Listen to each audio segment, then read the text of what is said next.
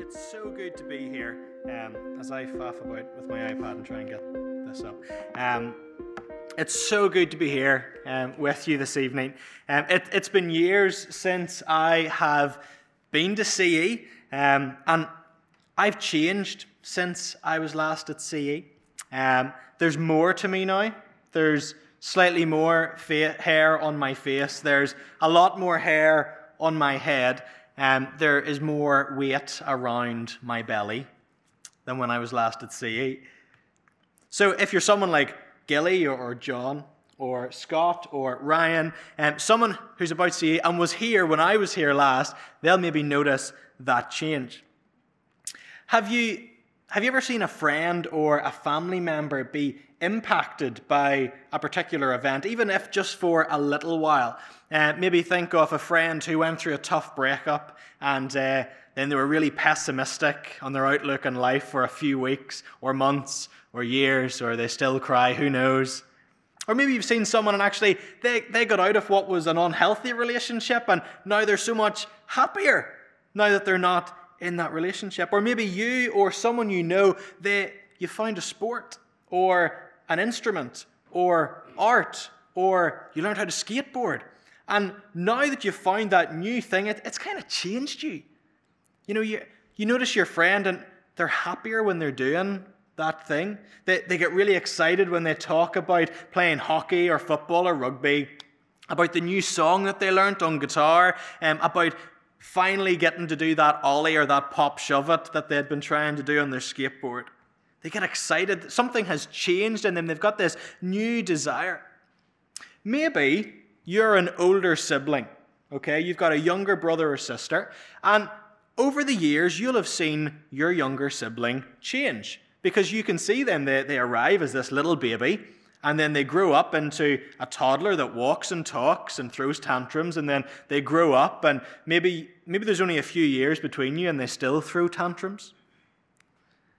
It's this idea of change that I'd love us to spend a few minutes thinking about this evening. And it's gospel change that I want us to think about from this encounter in Jesus that we've just had read for us. You know, if you've come to CE for a while, even in Scott's prayer, you've heard this word gospel. And what we mean by that is the word gospel, it just means good news. It's a good news story of what Jesus came to do and has achieved and accomplished, so that people like you and me can have, people like you and me who turn our backs on God, we can have this reconciled, made perfect relationship with God through Jesus. And for a lot of people, their base level understanding of the gospel is that that's the minimum requirement that I need so that when I die, I don't go to hell. It's that one thing I need to be a Christian. But what I want us to see this evening is that the gospel, it's not just good news for when we die and where we're going to spend eternity. It's good news for us right now. If it's the first time you're hearing about it, from tonight for the rest of your life. And what we're going to do and what we're going to see is that the gospel changes you now. And the gospel changes every part of you. We're going to look at 6 aspects of gospel change from this encounter that Jesus had with the woman at the well. But let me just pray for us real quick as we turn to this. Heavenly Father, Lord Jesus, Holy Spirit, God Almighty, thank you that you are at work and you want to communicate with us through your word. Thank you that you love us so much that you wanted us to have all of the information available to know that love, to experience that, to read about it, and to share it with others. So, Father, as we turn to your word, may you bless us. Holy Spirit, we ask that you would be at work in our hearts and our minds, and that we could see the great gospel truth, and that we could experience great gospel change. We ask this in Jesus' name. Amen. Gospel change, okay? First up, gospel change is for everyone. Jesus leaves this southern part of Israel, and he begins to head north, okay? But in verse 4, it said that he had to pass through Samaria. Now, if you're not already familiar, the Jews and the Samaritans, they didn't really get on that well. Way back, hundreds of years back, the kingdom of Israel, it split into a northern kingdom and a southern kingdom. And what happened at a certain point in time was that northern kingdom, it was actually invaded and taken into captivity by a much bigger and powerful nation called the Assyrians.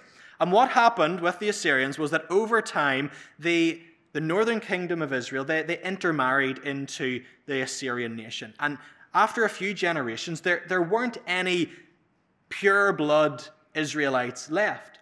So you've got these guys in the south, and they're the purists, and they look down on these people. And there's a load of other kind of political and social stuff at play as well, but they really didn't get on all of that well. So normally, if a Jew was going from the southern part of the kingdom up to the north, if they were going from Judea to Galilee, they would walk round Samaria so that they didn't have to walk through it. They would add days to their journey just so they didn't have to walk through the place that the Samaritans lived. And I guess in a Northern Ireland context, that might be a little bit like a Protestant not wanting to walk through a Catholic area, or a Catholic not wanting to walk through a Protestant area. And they would walk a longer way around just so that they didn't have to go through. That's the sort of segregation and background that Jesus is walking into. Okay? So Jesus is crossing major cultural boundaries here, but he had to. He had to pass through Samaria. He had a divine appointment that he just couldn't miss. He had to have this encounter with this woman. So not only was he crossing this racial and cultural boundary, he's crossing a gender boundary. He's going and he's talking to this woman who is unaccompanied by herself, and he's crossing ethical boundaries. There's a moral dilemma here as well. You see, this woman, really sadly, was a social outcast. Normally, women would go to the well at the cooler time of the day, in the morning or in later afternoon. They would go in groups, like when girls go to the bathroom. They would go in groups because that's what they do. But look, it's the 6th hour. It's the hottest part of the day. And this woman, she doesn't come with her friend, she comes by herself. Why? Because she's the type of woman that the other women gossip about. She's the type of woman that the other women look down on. She's a moral outcast.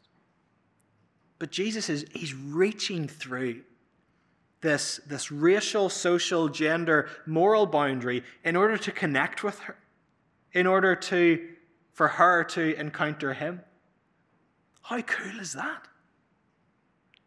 The gospel crosses boundaries. This good news of all that Jesus has come to do and accomplish for us, and the songs we've been singing about it testify to it, that it reaches far beyond what politics or society or culture can do. I don't know if you noticed it, but in verse 10 of that passage, Jesus describes it. He describes something like a gift from God.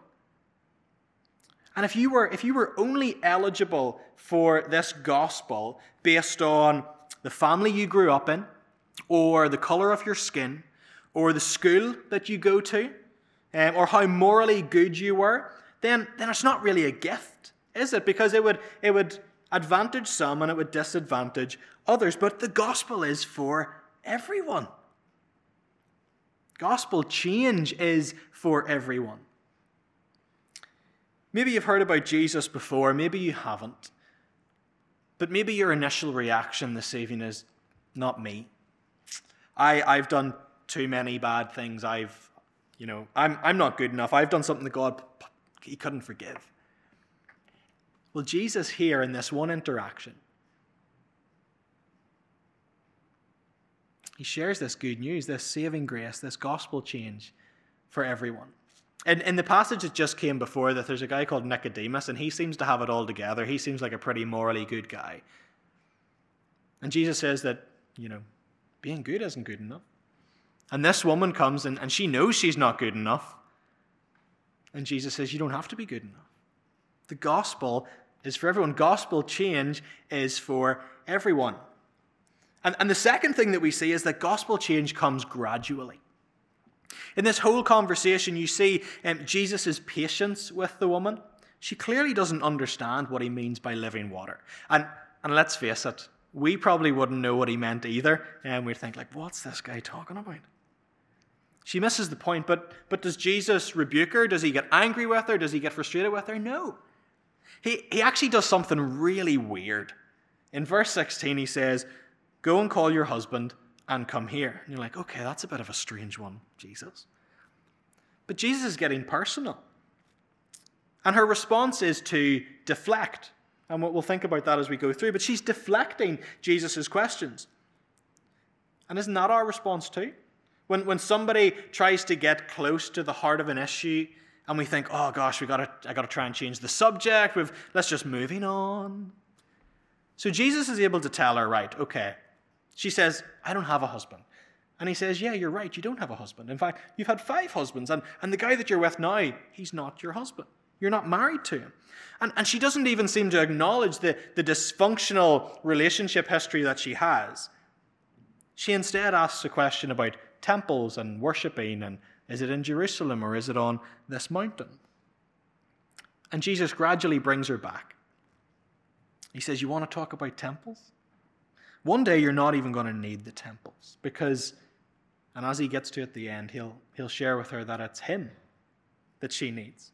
And you see, this woman goes on from this progression in the story from seeing Jesus as just a man, and then he tells her all this stuff that, gosh, how could he know this about me? And she says, oh, I perceive you're a prophet.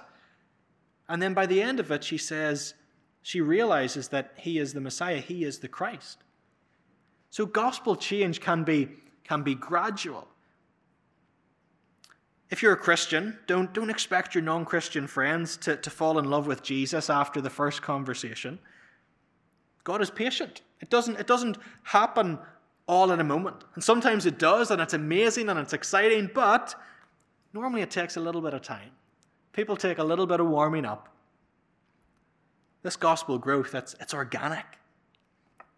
It'll take time. It's like a wall and a tree. Weird illustration, but stick with me.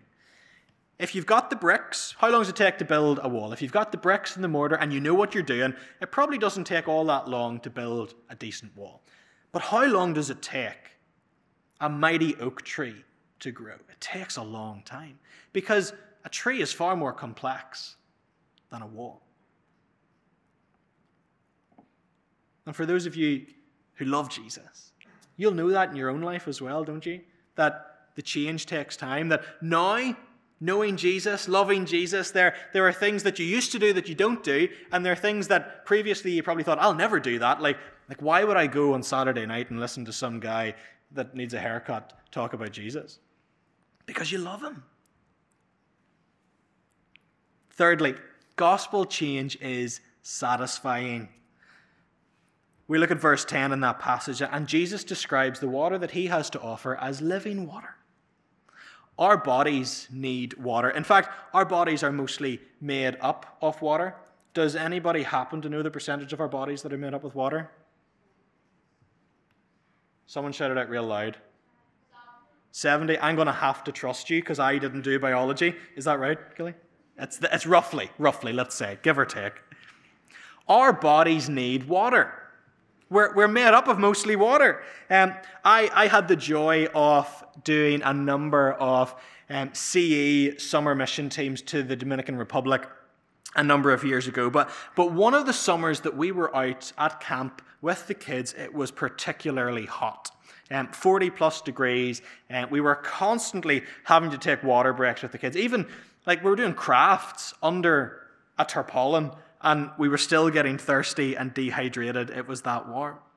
And you know when your mouth is really parched and you really want to drink, when you're playing sport on a really warm day, or you go on holiday, sometimes even just sitting by the pool, you get really thirsty. And we all know what it's like to get that drink that, I needed that. I needed that. So what is this living water? Because it's not physical. It's not a brand. It's not like Deep River Rock or Evian. What Jesus is saying to this woman is that He has come to give her something that her soul longs for in the same way that a dry mouth longs for water. Something that is as satisfying for your soul as water is in the heat of the desert. What is it? Well, Jesus tells us in verse 14, he tells us it's eternal life.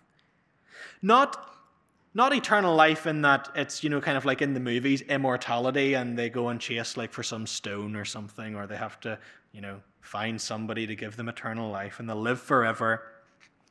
When Jesus talks about eternal life, what he means and what he's talking about is living a life as you were meant to, being how you were meant to be, in a relationship with Almighty God the way that was meant to be. And for that to be your forever. Not to live forever and do whatever you want and for it to be whatever way you want it to be, but to live forever in the presence of God in the way that he has created us to live and commune with him. It's to be so assured of his love for us. His sacrifice on the cross for us, as we sang. The forgiveness that we find in Jesus. The grace that he gives us every day. That is powerful and that is satisfying. When we think about what the world looks at when it thinks of change, it's that idea of willpower, isn't it? That you just have to have enough willpower in order to change. For me, and Leah can testify to this, that I love sitting on the sofa, watching Netflix, eating popcorn, can of Coke, and it would take a lot of willpower for me to say, okay, Chris, you should probably go and do some exercise, go to the gym, go to rugby training, whatever it might be. But the way that the gospel changes us, it's not by overriding your desires. It's not by me trying to suppress my desire to eat popcorn and watch Netflix. But rather, the gospel satisfies our desires. When we look for meaning and purpose in other things, the gospel shows us that only Jesus will give us true fulfillment. That's why Jesus asks her to go and get her husband. She longs for intimacy, to be loved, and she's looking for that in all the wrong places. That's never going to fulfill. And what Jesus is doing, he's exposing this to show her that he's all that she needs. He's all that you and I need as well. Fourthly, gospel change changes everything. We've just thought about Jesus saying, I know your heart is thirsty. I know the deepest longings of your soul, and they're not being met. You've been looking for fulfillment, but it isn't coming.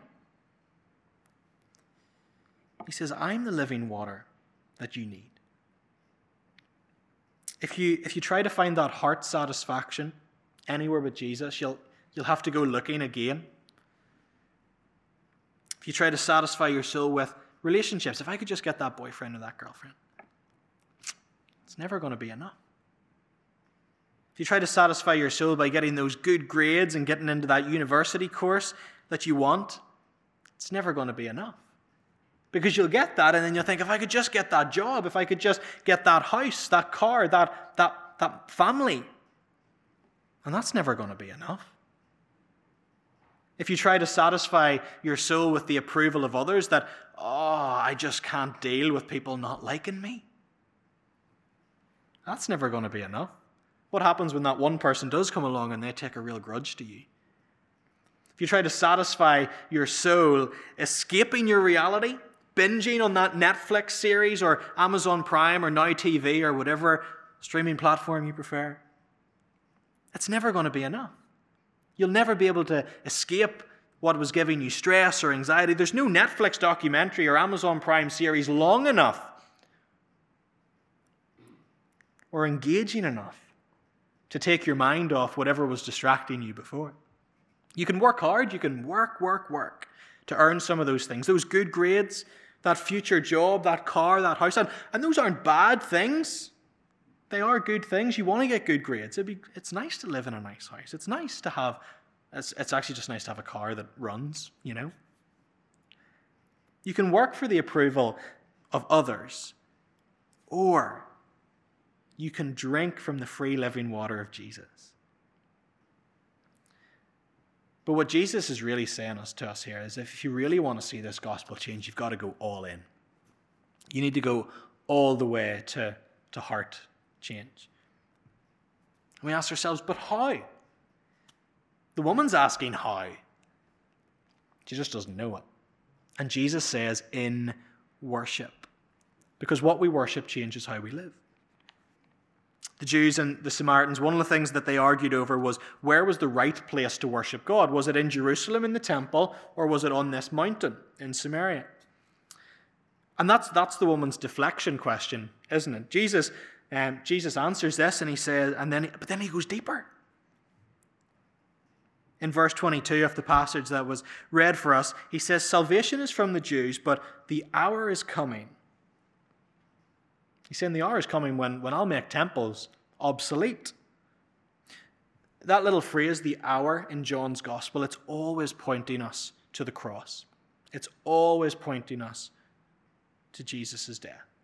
He is saying, my death, my resurrection, that's going to change the way you worship.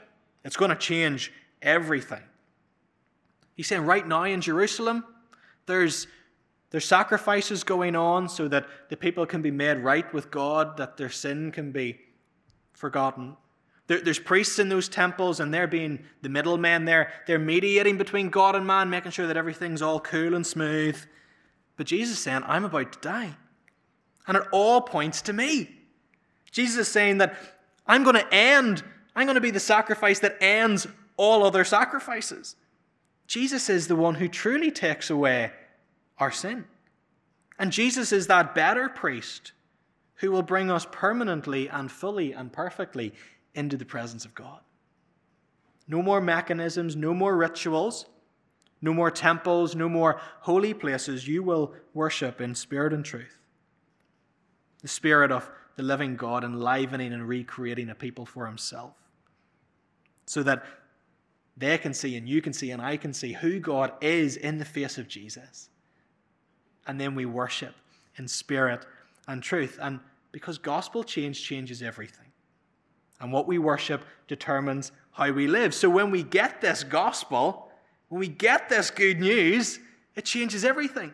It changes how you walk down to the corner shop. It changes the conversation you have in school by the locker. It changes who you invite round to your house for dinner. Because you know that, my family, we like to talk about Jesus. And how can all of this be? I've already said it. We've already sang it. Because Jesus went to the cross. He took our place before God's wrath and his judgment. We don't really like to think of those things. God being angry. But Jesus took our place. So we don't have to experience that. If we put our trust in Jesus, in order that we could receive that free gift of living water, that free gift of eternal life, that our deepest thirsts and longings and wants, all our desires, would be met. When we get that, we don't really need the other things in the same way, do we? People are just people. Money is just money. Your stuff it's just stuff. Your relationships are just relationships. And you know what? That gives you freedom. It means that you're free to enjoy all of those good things that you have without them having to bear the weight of your expectations, without misplacing your hope in those things instead of Jesus. Gospel change is for everyone. It comes gradually. It is satisfying. It changes everything. And fifthly, gospel change is irrepressible. It cannot be contained. It cannot be restrained. It's the reason I'm so excited about it. And finally, this woman's eyes in a moment are opened to this thrilling truth of who Jesus is. In verse 25, she says, I know the Messiah is coming, and he's going to tell us all things. And Jesus responds, I who speak to you am he. I'm the promised one. I'm the Messiah. I'm the one that all of the prophets wrote about. I'm God's chosen king.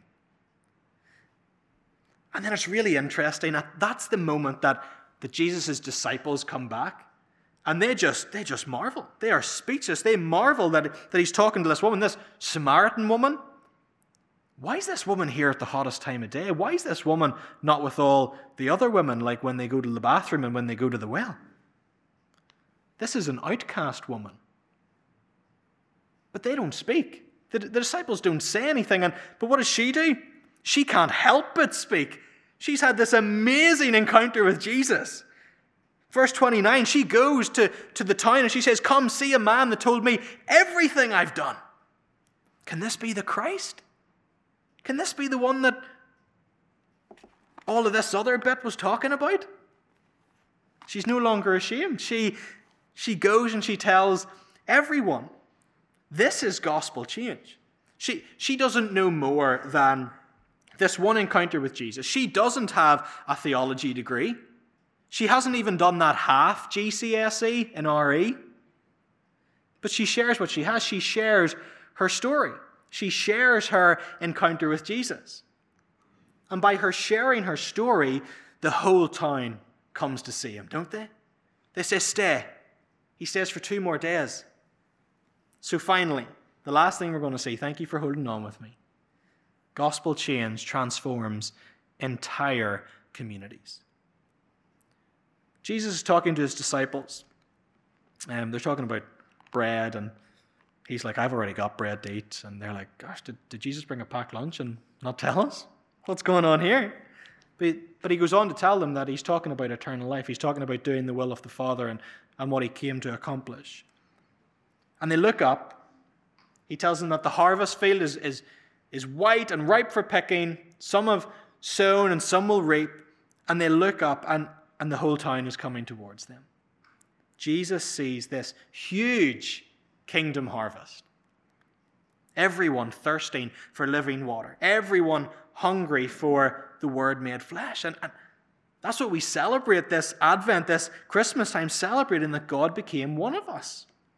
They are hungry and thirsty for what Jesus has to offer because this woman went and told them. In verse 39 of the passage that we looked at, it says they believed. Many Samaritans believed because of this woman's testimony. And then, in verse 41, it says many more believed because of his word. It started with the woman's testimony. It started with her story. But then it becomes their own story. Why? Because it's no longer about what she has spoken to them, but it's because they too have heard from themselves. They too have had an encounter with Jesus. And that's what has convinced them that Jesus is indeed the Savior of the world. Maybe, like Scott said at the start, maybe you're not all that interested. Maybe you don't believe what I'm saying.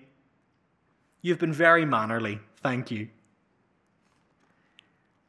But what if?